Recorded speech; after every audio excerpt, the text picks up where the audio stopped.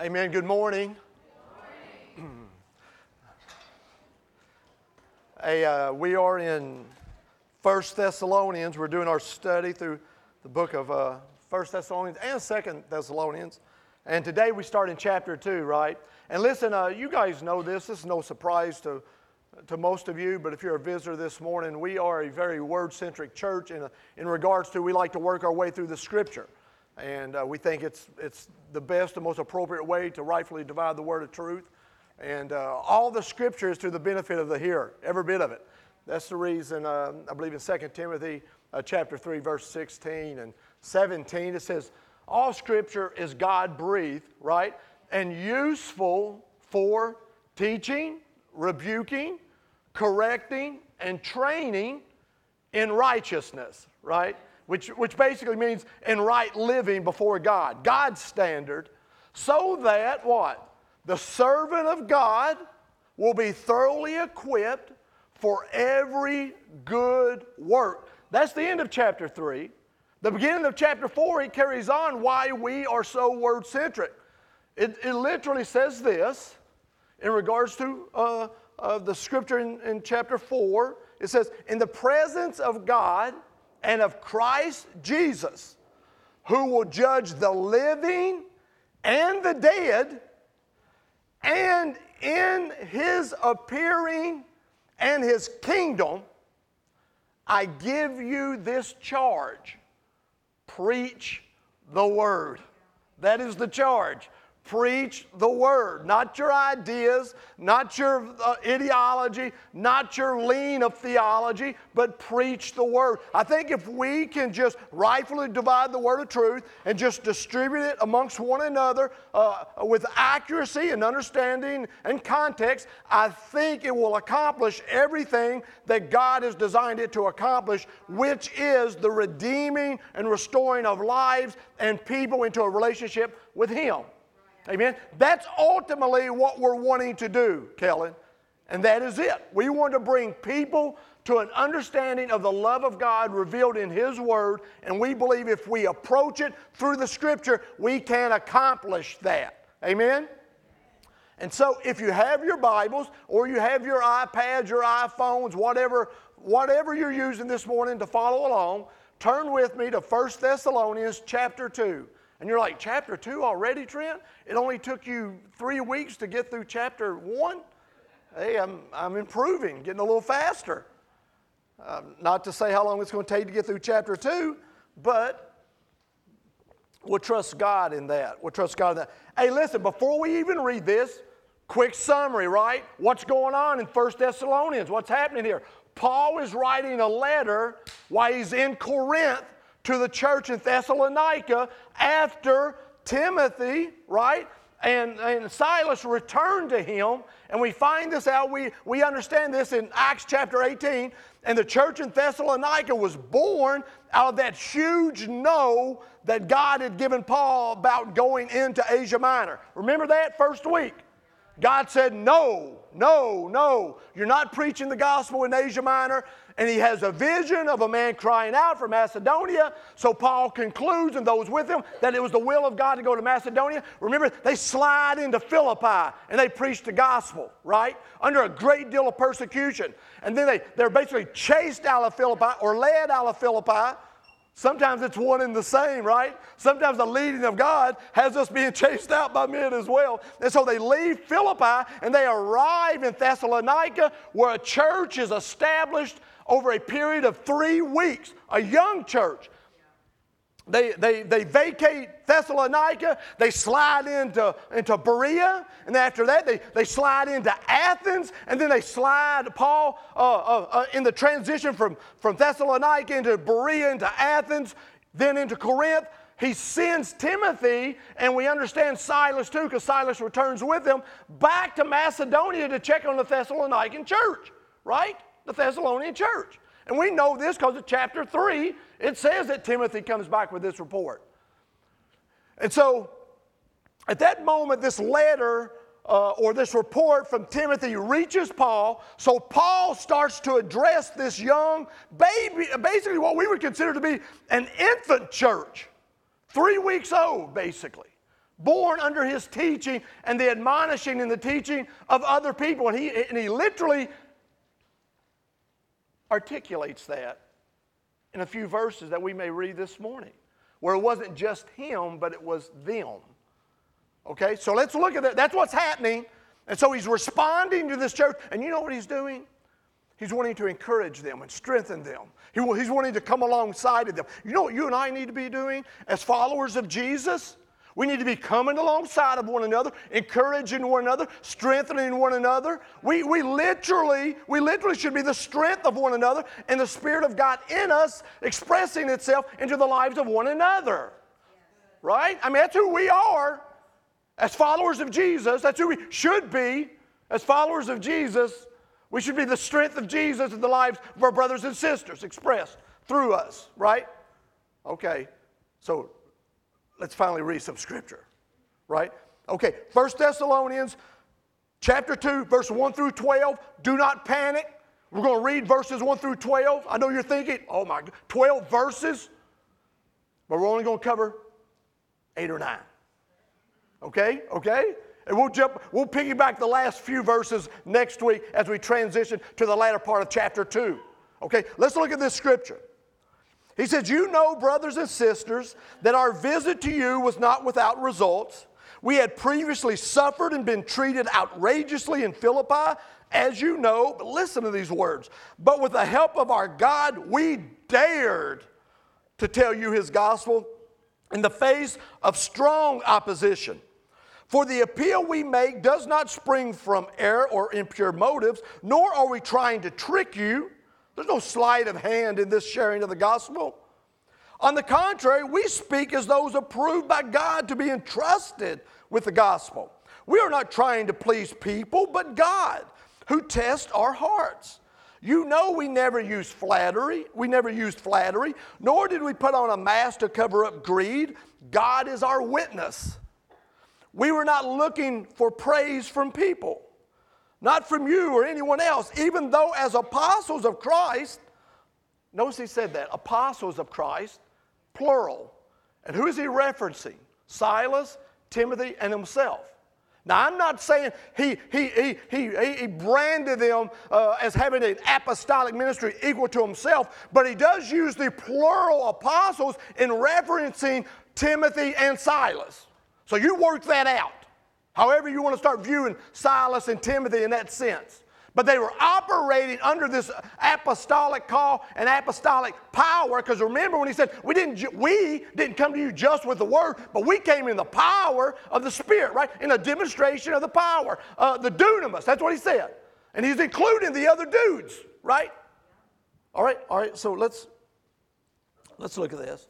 It says, even though as apostles of Christ we could have asserted our authority, instead we were like young children among you. Just as a nursing mother cares for her children, so we cared for you. Because we loved you so much, we were delighted to share with you not only the gospel of God, but our lives as well. Let's just stop right there, Clark. We'll stop right there. We'll read. That's what we're going to cover. We'll read that. And next week we'll pick up. So let's pray. Pray for me. I need you to pray for me, because I want to rightfully divide and understand and share with you what we're reading this morning. So you pray for me as I pray for you. Father, in Jesus' name, for my brothers and sisters, I pray that you would encourage them. I pray for our visitors. I pray for my sister Raven, Lord, that you would encourage her and her daughters, her family, as they encounter your word and your presence this morning. I pray for every visitor. I pray for those who are at one end of the spectrum of the age to the other end of the spectrum of age, regardless of where they find themselves in life's experience and what's happening in their life. I pray for every family. I pray for every marriage. I pray for every husband, every wife, every mother, every father, every son, every daughter that's in the sound of my hearing this morning, that your word would speak to them. And Lord, as you wrote Timothy, through your inspiration, teach us what we need to be taught. Rebuke us if we need to be rebuked. Correct us if we need to be corrected. But oh God, train us. that we would be thoroughly equipped for every good work. So, Father, we bless you and we thank you for your word and your people and your spirit. And it's in the name of Jesus we pray. Amen. Amen. All right, let's look at that first verse. Can we look at that first verse? Because I'm going to tell you, that first verse doesn't look like a whole lot, but man, there's a lot happening in these few words, okay? So this is the first verse. Check this out as this kind of unfolds here. He says, you know, brothers and sisters, that our visit to you was not without results, right? That's his very first statement in chapter 2, right there. And he acknowledges, and he wants them to acknowledge by saying, what I'm about to say regarding you isn't a mystery to you. You know this. He says, you know, and that's something that, and then he refers to them as brothers and sisters, that our work, our encounter with you was not in vain. Now, you and I, as followers of Jesus, need to have this deep, resolved experience within our hearts that we absolutely know that we're in a relationship with Jesus, that we've been redeemed, restored, right? Rescued, saved, whatever terminology you would like to use to apply to a restoring relationship with Jesus. You and I need to know this, right? And he calls upon them, right? And appeals to them and their own undeniable understanding of the transformation that's taken place in their life. He said, you know this, brothers and sisters. Now, you and I need to be able, and when I talk about the testimony or the witness of the Spirit, this is something that you and I as followers of Jesus need to experience, the witness of the Spirit. And the witness of the Spirit, the vast majority of the time, isn't accompanied in large numbers of corporate gathering such as this, or even larger numbers. The witness of the Spirit typically takes place within our lives when we're alone. Because the witness of the Spirit isn't necessarily witnessing to other people, but it's witnessing to you in your own heart and your own condition about the validity of your own transformation. And you know what it's about, right? You know what the witnessing takes place. You know how it looks. It's teaching. It's rebuking. It's correcting, and it's training. When the Spirit is correcting you, when you're all by yourself, and your fleshly man or fleshly woman has a desire to do a given thing, but there's something in you that's so deeply rooted that it's adverse to what the natural person would want to do. Where you have a desire in your heart to please God that you know isn't yours. Because left alone, Jay, that would never be your desire. You understand what I'm talking about? This is the witnessing of the Spirit. It is the aggravating of the heart to move you away from what would naturally appeal to you to embrace something that would not naturally, but supernaturally would appeal to you. You know what I'm talking about? You know what I'm talking about. When the opportunity to get ahead presents itself, and there's something in you that wants to do that, but then there's something in you that checks you so deeply and says to you, bad form.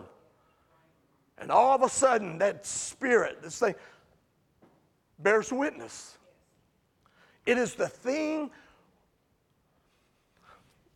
People will say in conversations, they'll say things like, when I'm alone, I struggle with this or I struggle with that. And you may say to yourself, because I struggle with this or I struggle with that when I'm by myself, whatever it might be, your emotions, whatever it might be, you say, I'm not sure, Trent, if this salvation thing is really taking hold of me, because that struggle is so real. And I say to you, no, the struggle is the testimony. Because if the struggle wasn't real, you can go ahead and concede that there has been no transformation. It is the fact that a struggle exists in your heart that bears witness that there is a dynamic within you that is warring for your heart and your mind. And it's the spirit and it's the flesh. So when I talk to people, they say, man, I really have a hard time with this. I'm not sure if I'm saying, well, I'm glad you're having a hard time with it. Right? I'm glad that this thing is happening in you, and there's a dynamic in you that's warring against the flesh, because that dynamic in you isn't the flesh. It's the Spirit. And it's His Spirit. Because guess what His Spirit isn't ever going to do? It's never going to willingly concede. His Spirit never will willingly concede to the flesh. There will always be an aversion to those things that appeal to the flesh. And so he says this to these guys, man. He says, you know, but then he says something even more. He says, brothers and sisters. Man, we ain't even got out verse 1. He says, you know. Then he says, I know. Do you get that? Not only do you know that our work wasn't in vain, I know it because I've identified you as brother and sister. What Paul is saying right there is, not only is this thing so real in you that it's bearing witness and producing in your life, it's expressing itself. It's expressing itself not just that you would know, but those who see you know. Yes. And that's what Paul says. Paul says, he refers to them as brothers. Man, this is recognizable. And then he goes on to say what? That our visit to you was not without results. Well, what is the results? It is that they're brothers and sisters. And they know this. And Paul knows this. Silas knows this. Timothy knows this. Now, can you imagine these three cats? When they're witnessing all this that's happening within this church that's 3 weeks old, can you imagine when these three jokers, full of the Spirit, right, are in their tent, man, and they're breaking bread? Can you imagine that conversation? Paul said, man, have you seen the change in these jokers in 3 weeks? Have you seen the change? And Timothy's like, man, these cats are on fire, right? You can almost hear this, right? And Silas may be quiet in the background of the tent. Amen, brothers. Amen. I mean, that's a powerful, powerful realization. And you and I need to be convinced, and our lives need to be expressing that it bears witness to this transformation, that other people would know that something has happened in our lives. We're not the same. No one said anything about perfect. But let me say this, under the influence of the Spirit, you better be measurably improved. If you allow me to use that term, measurably improved, right? Right? Okay, maybe let's go to verse 2. And this is what he says, okay? He says, we had previously suffered and been treated outrageously in Philippi, as you know. There's a key phrase there, as you know. Now, how would they know this? How would they know? Do you think Paul, Silas, and Timothy came in there and said, hey, boys, we've been mistreated. Woe is me. Hear the gospel. Probably not. I don't know how many of you guys have ever seen a mercury dime. Anybody here anybody collect coins? You know what a mercury dime is? On the back of a mercury dime, if you don't know what it is, I should have pulled up a picture. It would have been easier to show you than explain it to you. On the back of a mercury dime, you'll see a collection of rods that are wrapped in a piece of material, and these rods were about the size of your thumb. And these rods also had connected to them, at least one of them, an axe. And these rods were utilized, and they were basically a visual expression of the authority of the Roman government. So whenever you were in any type of judiciary hearing, there would be someone considered to be or called a rod bearer who would have these rods, and if the crime merited capital punishment, then the axe would be used to behead the individual. If it didn't merit that, then the rods would be unwrapped, and one of those rods, or maybe many of those rods, under the use of many rod bearers, would be taken out, and these inch or thumb thick rods would be used to beat people.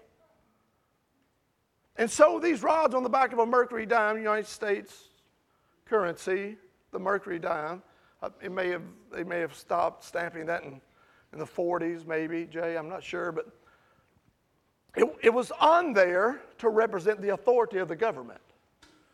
So Paul comes in here, and the scripture says right here, hey man, you knew that we suffered a lot, man, while we were in Philippi. He said, you know this? Because when they were in Philippi, remember they delivered this girl that's demon-possessed? And remember what happened, man? They were turned over to the authorities, and the rod bearer, go back and check it out, Acts chapter 16 and 17, check that out. The rod bearer come out and laid a thrashing, an old-fashioned beating. I'm talking about a switch the thickness of your thumb, and wore these 3 jokers out, or at least 2 of them that we know of. Beat them and beat them.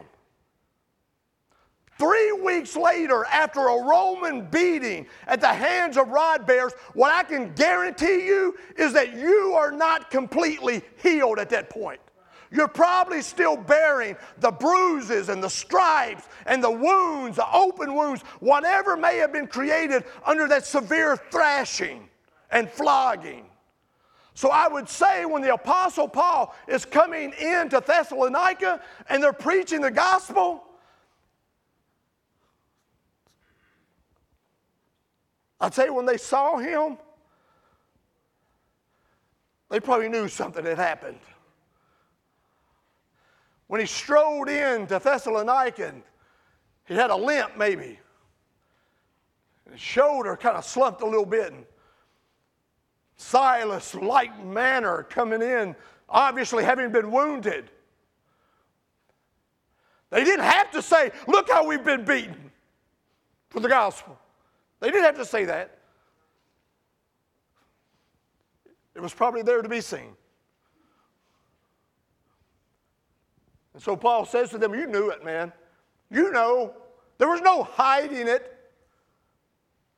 We had previously suffered and been treated outrageously in Philippi, as you know. And with the help of our God, we dared to tell you His gospel in the face of strong opposition. Now here's the crazy thing. The reason they had been beaten by the rod bearers was because they had preached the gospel in Philippi.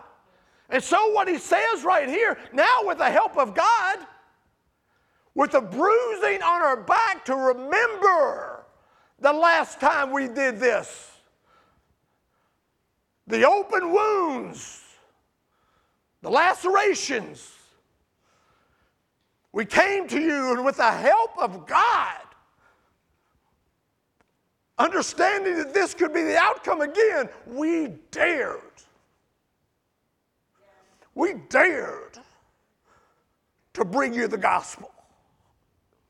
That's a powerful, powerful thought. When it says we dared in the Greek, it literally means to speak boldly or freely.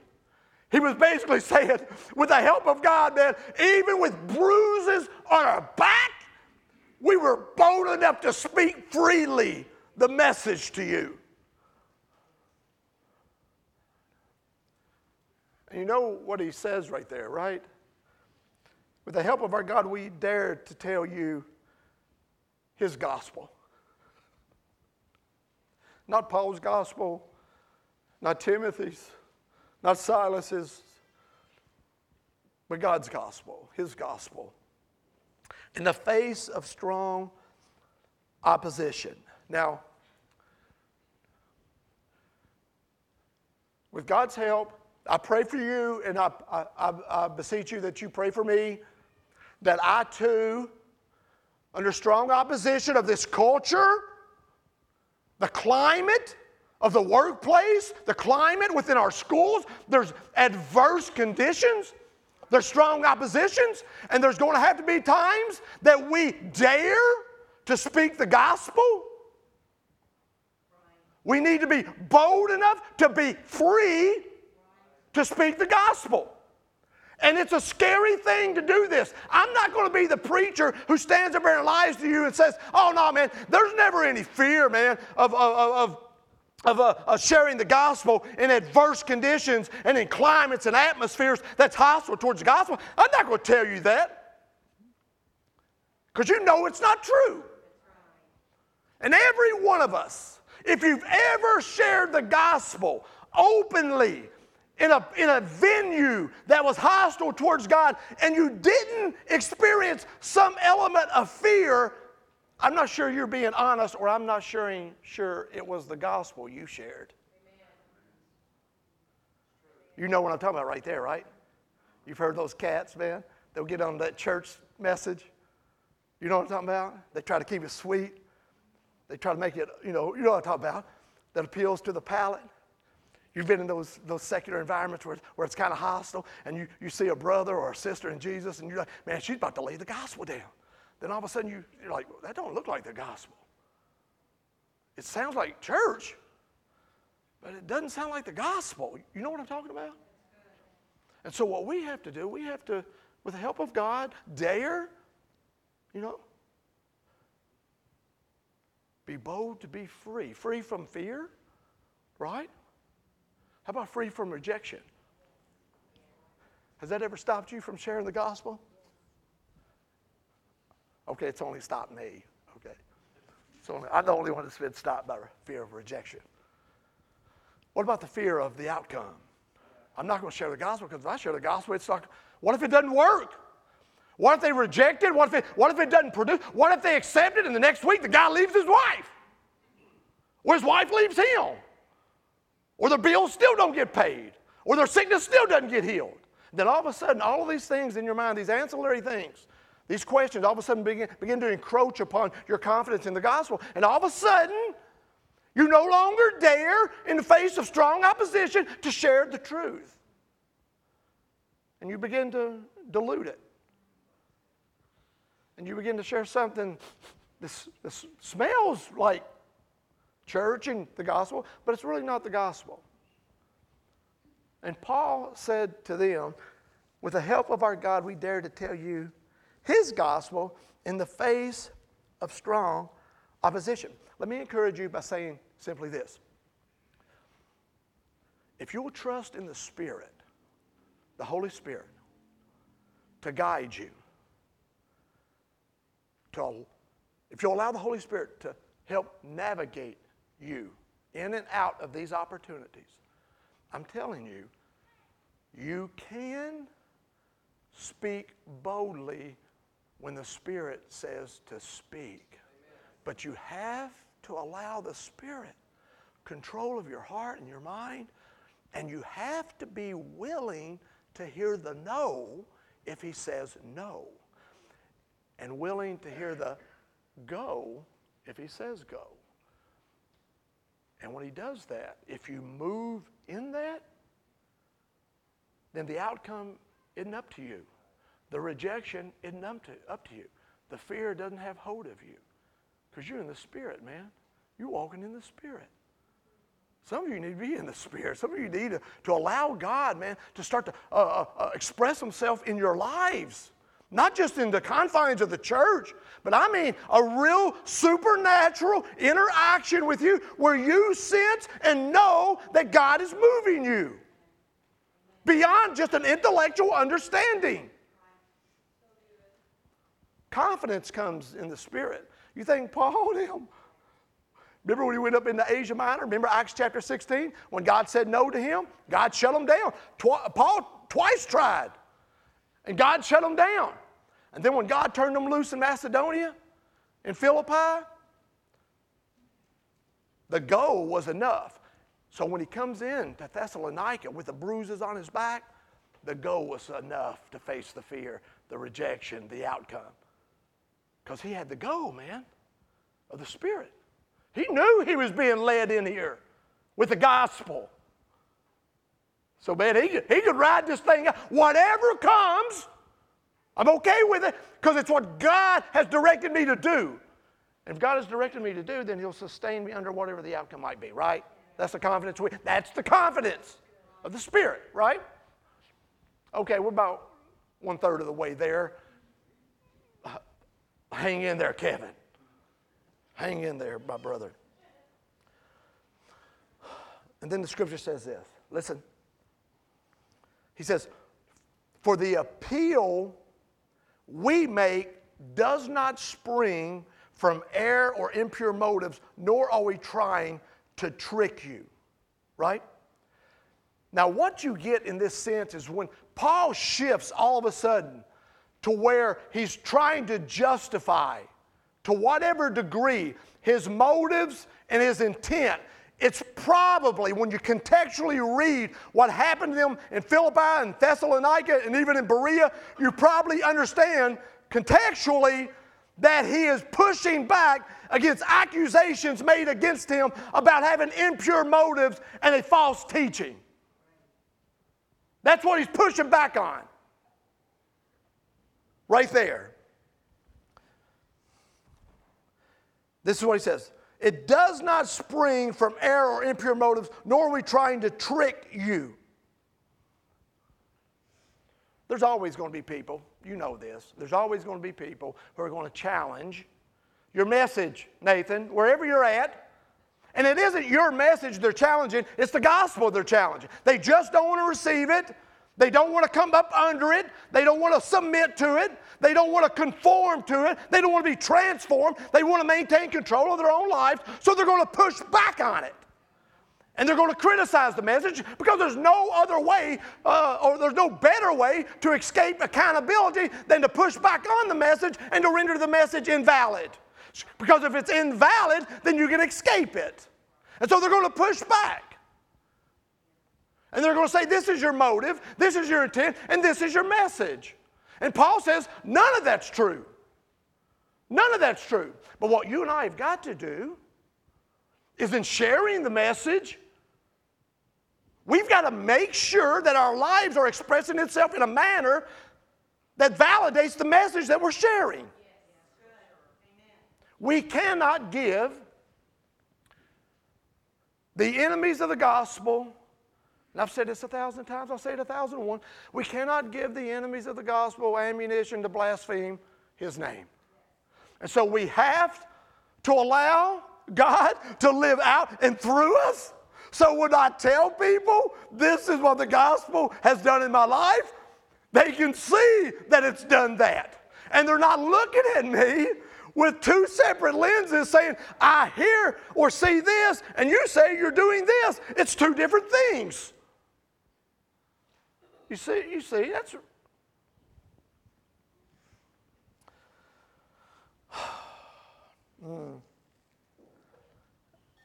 I would ask you, and this is rhetorical, so I always say that right, because I don't want 125 people shouting at me your response, right? The life you're living under the influence of God through His Word, in conflict with your flesh, the life that's been expressed in your life, would you say that it is a conduit by which the grace of God is being channeled? Or would you say your life looks and smells and tastes more like a barrier between men and God?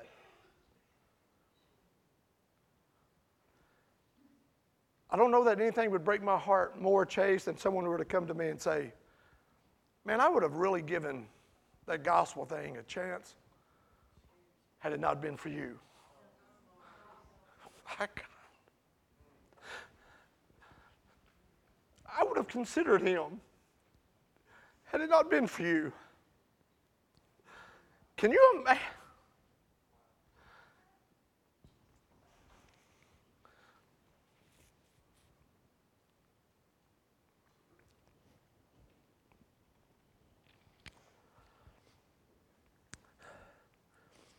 He said, for the appeal we make does not spring from error or impure motives, nor are we trying to trick you. He said, on the contrary, it's the Greek word Allah. And it means a strong, adversative, or it is a strong adversative conjunction, meaning he's drawing a stark contrast between the accusation and the reality. He says, on the contrary, we speak as those approved by God. Dokimazo, in the Greek meaning, we've been put to the test, or we have been distinguished through testing. You know what he was saying? My gospel is valid, or the gospel I carry is valid. We've been tested. We've been put through the test. And it's left me limping. And it's left me bruised. And it's left us like you see us. And we will not change the message we preach. Because it is valid, it is true. We've been tested, man. And he says this, we speak as those approved by God, right? Approved by God, we've been tested by God, and entrusted with the gospel. Entrusted with the gospel.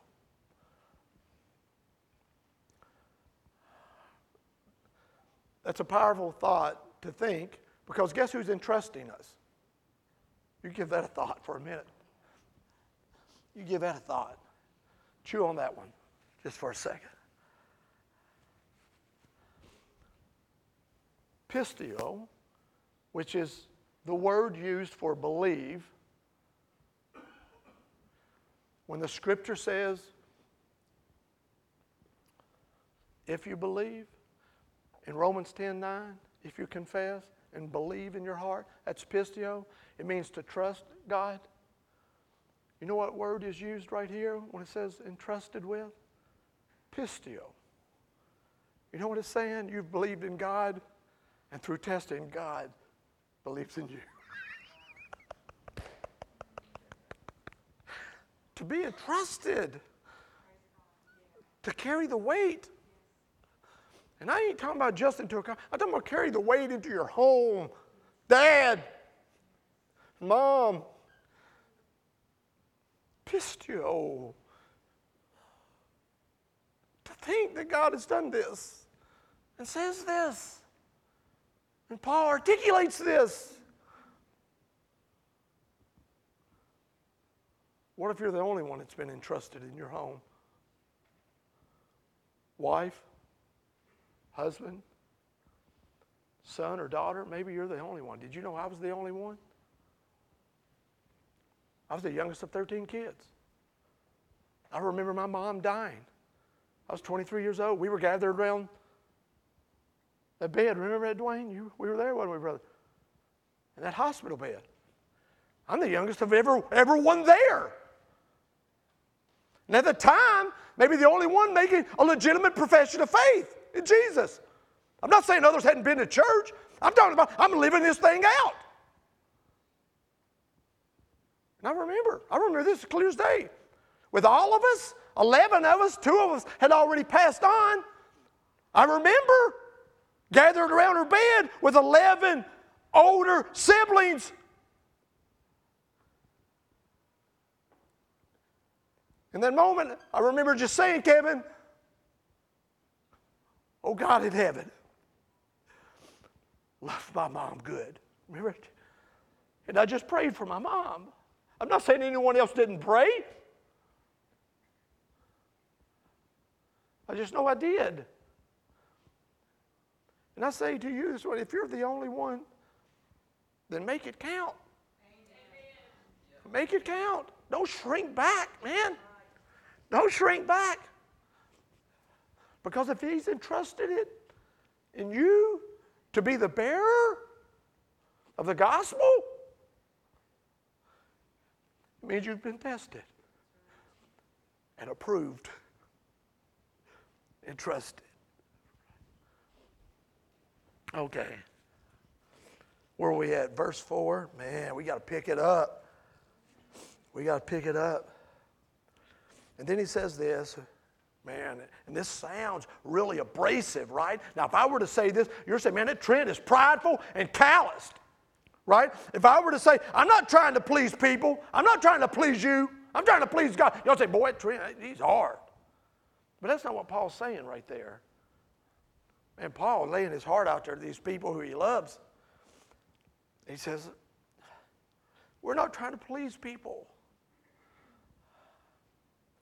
But God, who tests our hearts, he said, and the word test, present tense, right? Right? That's what it is. It's present tense, and it's active. It means it's continual. Meaning God is constantly testing. You know what that means? They're constantly submitting to the scales of God, their hearts. He didn't test us. He's testing. He's testing us. Not past it, it's constant.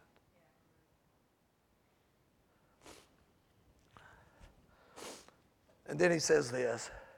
And I kind of like this, man, because he says, understand our strategy. He says, we know, or you know, we never use flattery. Now listen, do you ever use flattery? I use flattery. I'm guilty at times. You know what I'm doing. Every man in here knows I use flattery. You know how they know? Every man that's married, let me say it like that, knows I use flattery. You know why? Because every man who's married, I go up to them and I always say to them, is this your daughter? Right? Right? Now you can do that with the husband. Don't you get that backwards. Don't get that backwards, man. That thing will turn on you quick. Quick. But it's not a patronizing, dividing, wicked thing.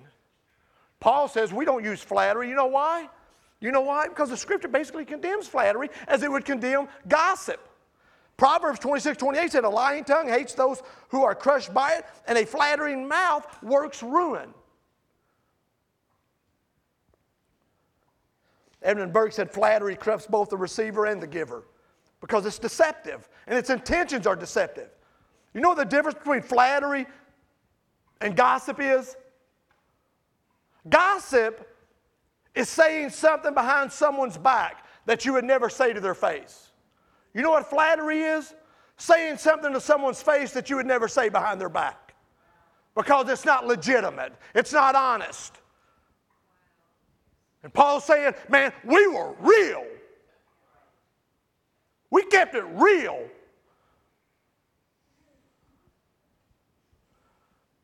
You know we never use flattery, nor did we put on a mask to cover up greed. He's our witness, God is.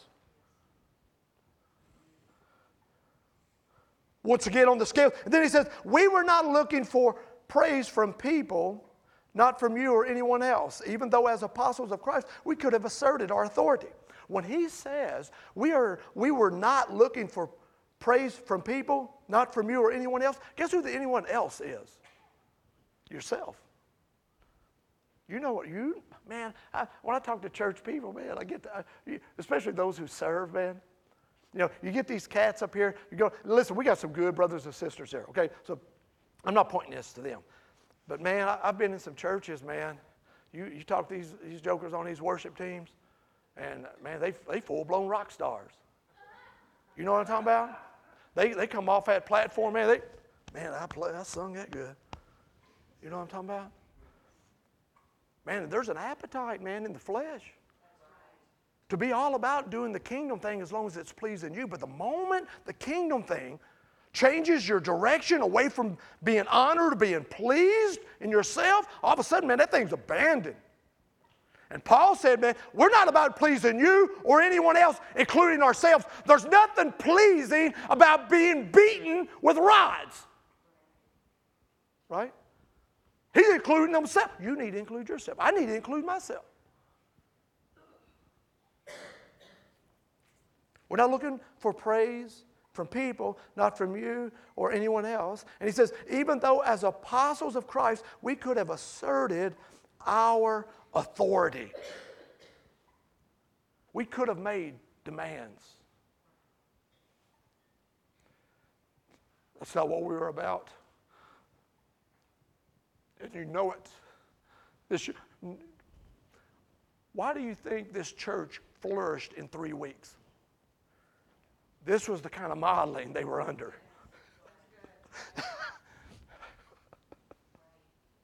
Man, you think that stuff wasn't caught visually? And Paul keeps saying, and read the scripture in 1 Thessalonians, you know.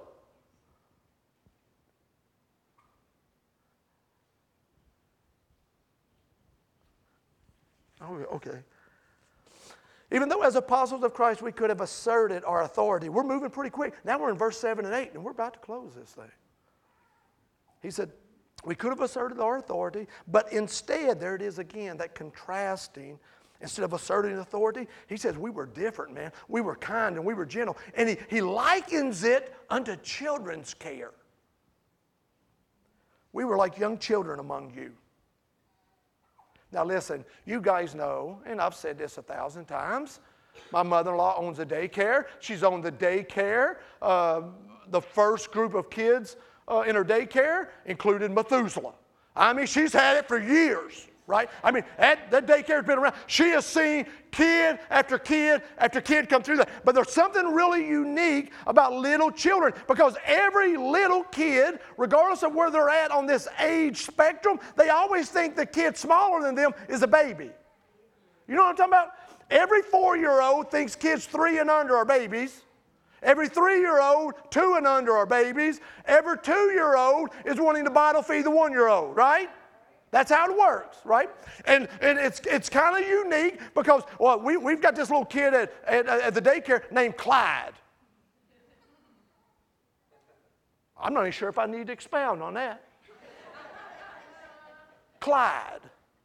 Clyde is 150% all farm boy, farm hand. He catches bugs. He's dirty.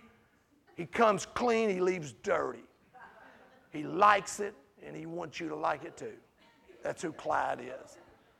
That's Clyde. He is the bounty man at the daycare, and he's only 4 years old. You could put him in a flannel shirt, and nothing would look more natural. All right, that's Clyde. But you know what's really funny? And I've seen this in Clyde, and that's a rough kid, man. That's a tough kid. But I've seen little babies come in, and the smaller they are, the more gentle he is with them. And he's rough with the kids his size, and even rougher with the kids bigger than him. But those smaller kids, he's gentle. And man, he's handling them kids with kid gloves, right? Loving these little kids. Paul said, we could have asserted authority. But that's not how we engaged you.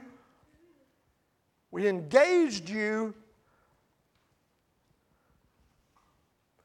like young children among you. And then he takes it even further. And he says this, just as a nursing mom cares for her children, so we cared for you. And when I say a nursing mom, I know what's running through your mind. I've seen some crazy moms do crazy things. I ain't talking about that. I'm talking about a nursing mom at the purest of senses, the most natural of senses, right? Would lay her life down, would give up sleep, would give up sleep for her baby, give up everything. And Paul said, that's how we engaged you. Your nourishment, your well-being, and God superseded everything. And he later says, man, you remember how we worked day and night not to be a burden to you? That's what he says later on in the scripture to him. He says, so we cared for you like that. Why? Because we loved you so much. How? You were there for 3 weeks. That's love love. How do you love the guy next to you that you really don't know this morning? How do you love the lady next to you that you really don't know this morning? How's that generated? Where's that come from? Paul didn't just say we loved you. Paul said, and if you look it up in the Greek, it's a whole different look to it. He said, we loved you so much. So much did we love you. Oh, God, give me that type of love for my brothers and sisters, that I can look at you and say, I love you, Ricky Lowell, so much. I want to be able to look at my brother Collins. I love you, my brother, so much. More than even I have the capacity to love you. I love you with something that's in me that's not of me. I love you so much, right? And so let's close right here. And he says this. So we cared for you because we loved you so much. We were delighted. I hope we're all delighted to share with you not only the gospel, but our lives as well. Man, no wonder, man. Man, no wonder that church was on fire. Amen. We not only share the gospel with you, we share our lives with you. We gave you access, full access. There's nothing, Jay, that exhausts me more than someone who has a faith that is married to their tongue and divorced from their hands and their feet. To where all they can do is talk of God, but they can't walk with God and open doors for God. They can't move for God. They are divorced. Their faith is divorced from their hands and feet and married only to their tongue. And I think the scripture would say, Marissa, that ought not be the case. And Paul was saying, not only did we share the gospel with you, we shared our lives with you. We married what we have said to you, to our hands and to our feet, and we let you in. All the way. Hey, yesterday, hold on, what? Yeah, my days run together. I'm at that age. Hold on, Ricky, I heard that.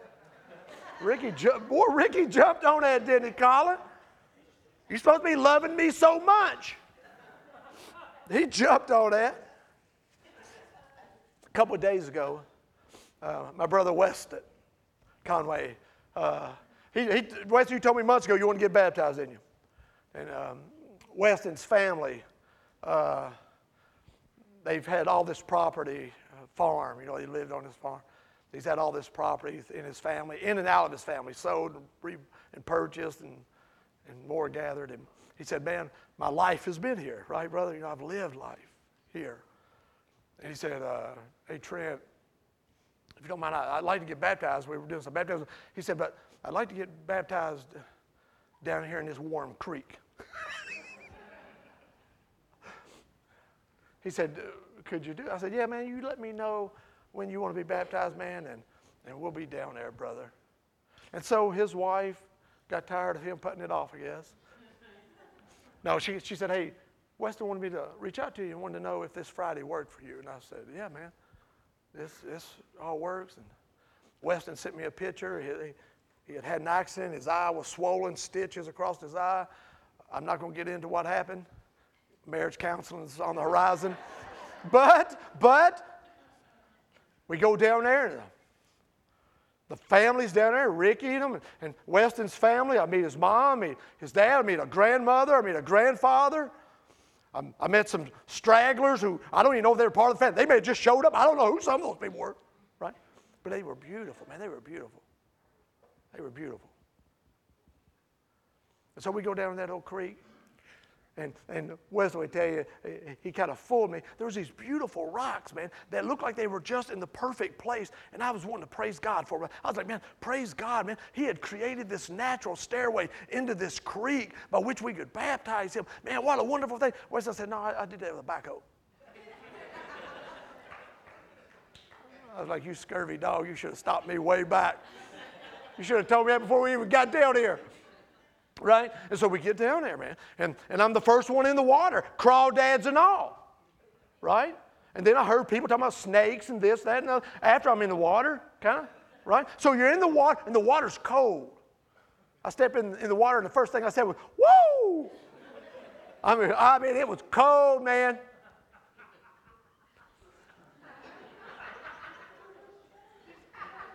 You've been in cold water. And what?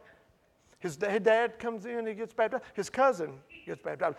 And Weston comes in there, and we got some pictures. It was a really beautiful moment.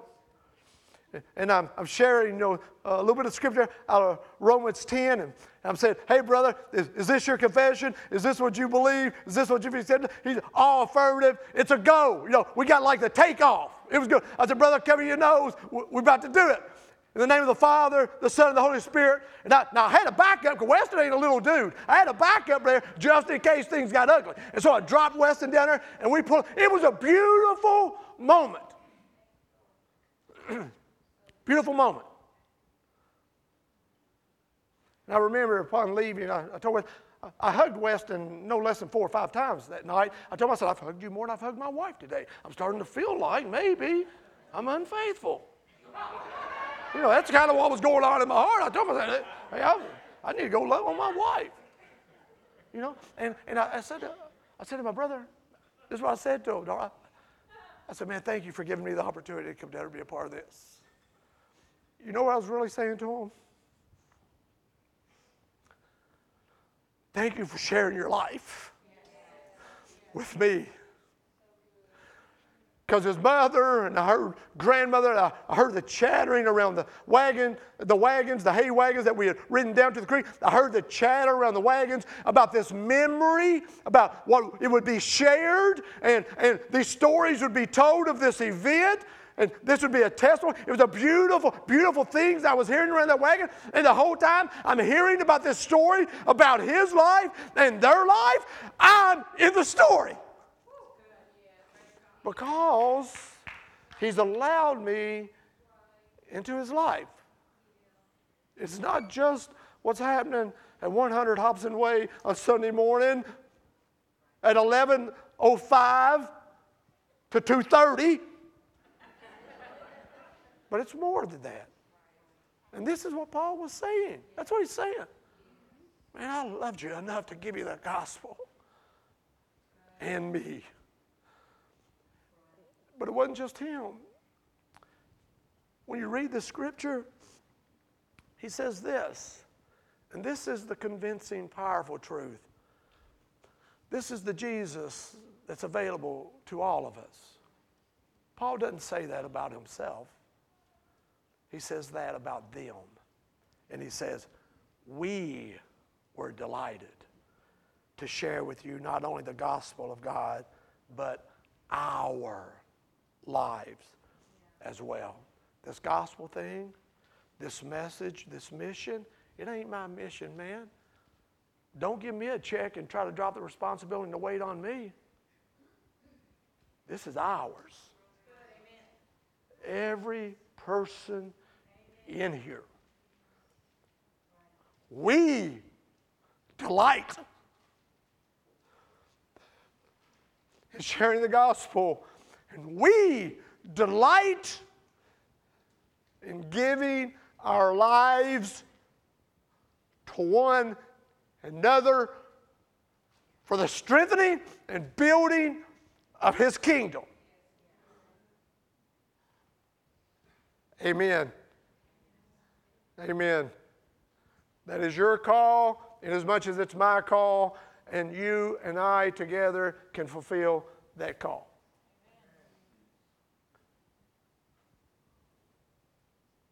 You've been tested. You've been approved if you're in Jesus, and you've been entrusted. Let's give out the gospel and give ourselves out to a world that needs Jesus, right? Okay, stand with me. We'll dismiss this morning.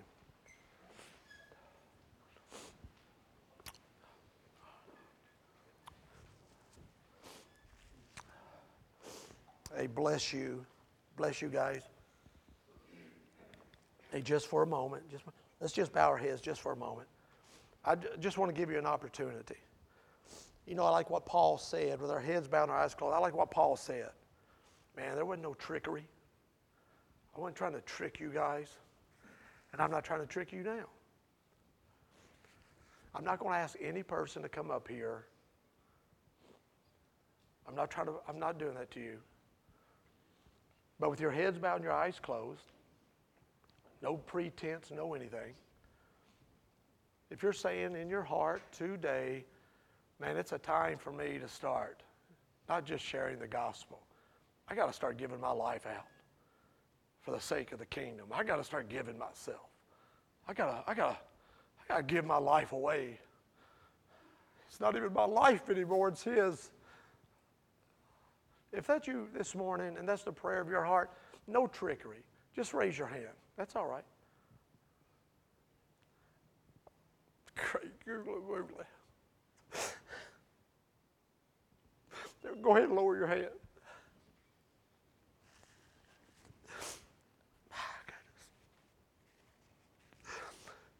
Father, in Jesus' name, we thank you for your word. We thank you for your Spirit. We thank you for your gentle care of our hearts and our lives.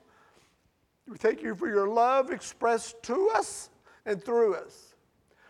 Father, for every hand that was raised and you saw them, you marked them, you know them.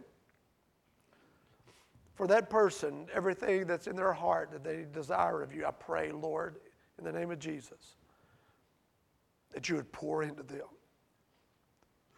That they would know, oh God, in you, they too are approved and entrusted, called to be a gospel sharer. Men and women whose faith is married not just to their tongue, but to their hands and their feet. Oh God, may we be that type of body that can leave a place like this empowered and strengthened in you. For each of those people, honor the requests of their hearts, we ask this morning. And for the rest of my brothers and sisters, encourage them and strengthen them. And may we go out of here empowered by your Spirit, trusting you. And it's in the name of Jesus we ask these things. And the sons and daughters of God said amen. Amen. God bless you. God bless you.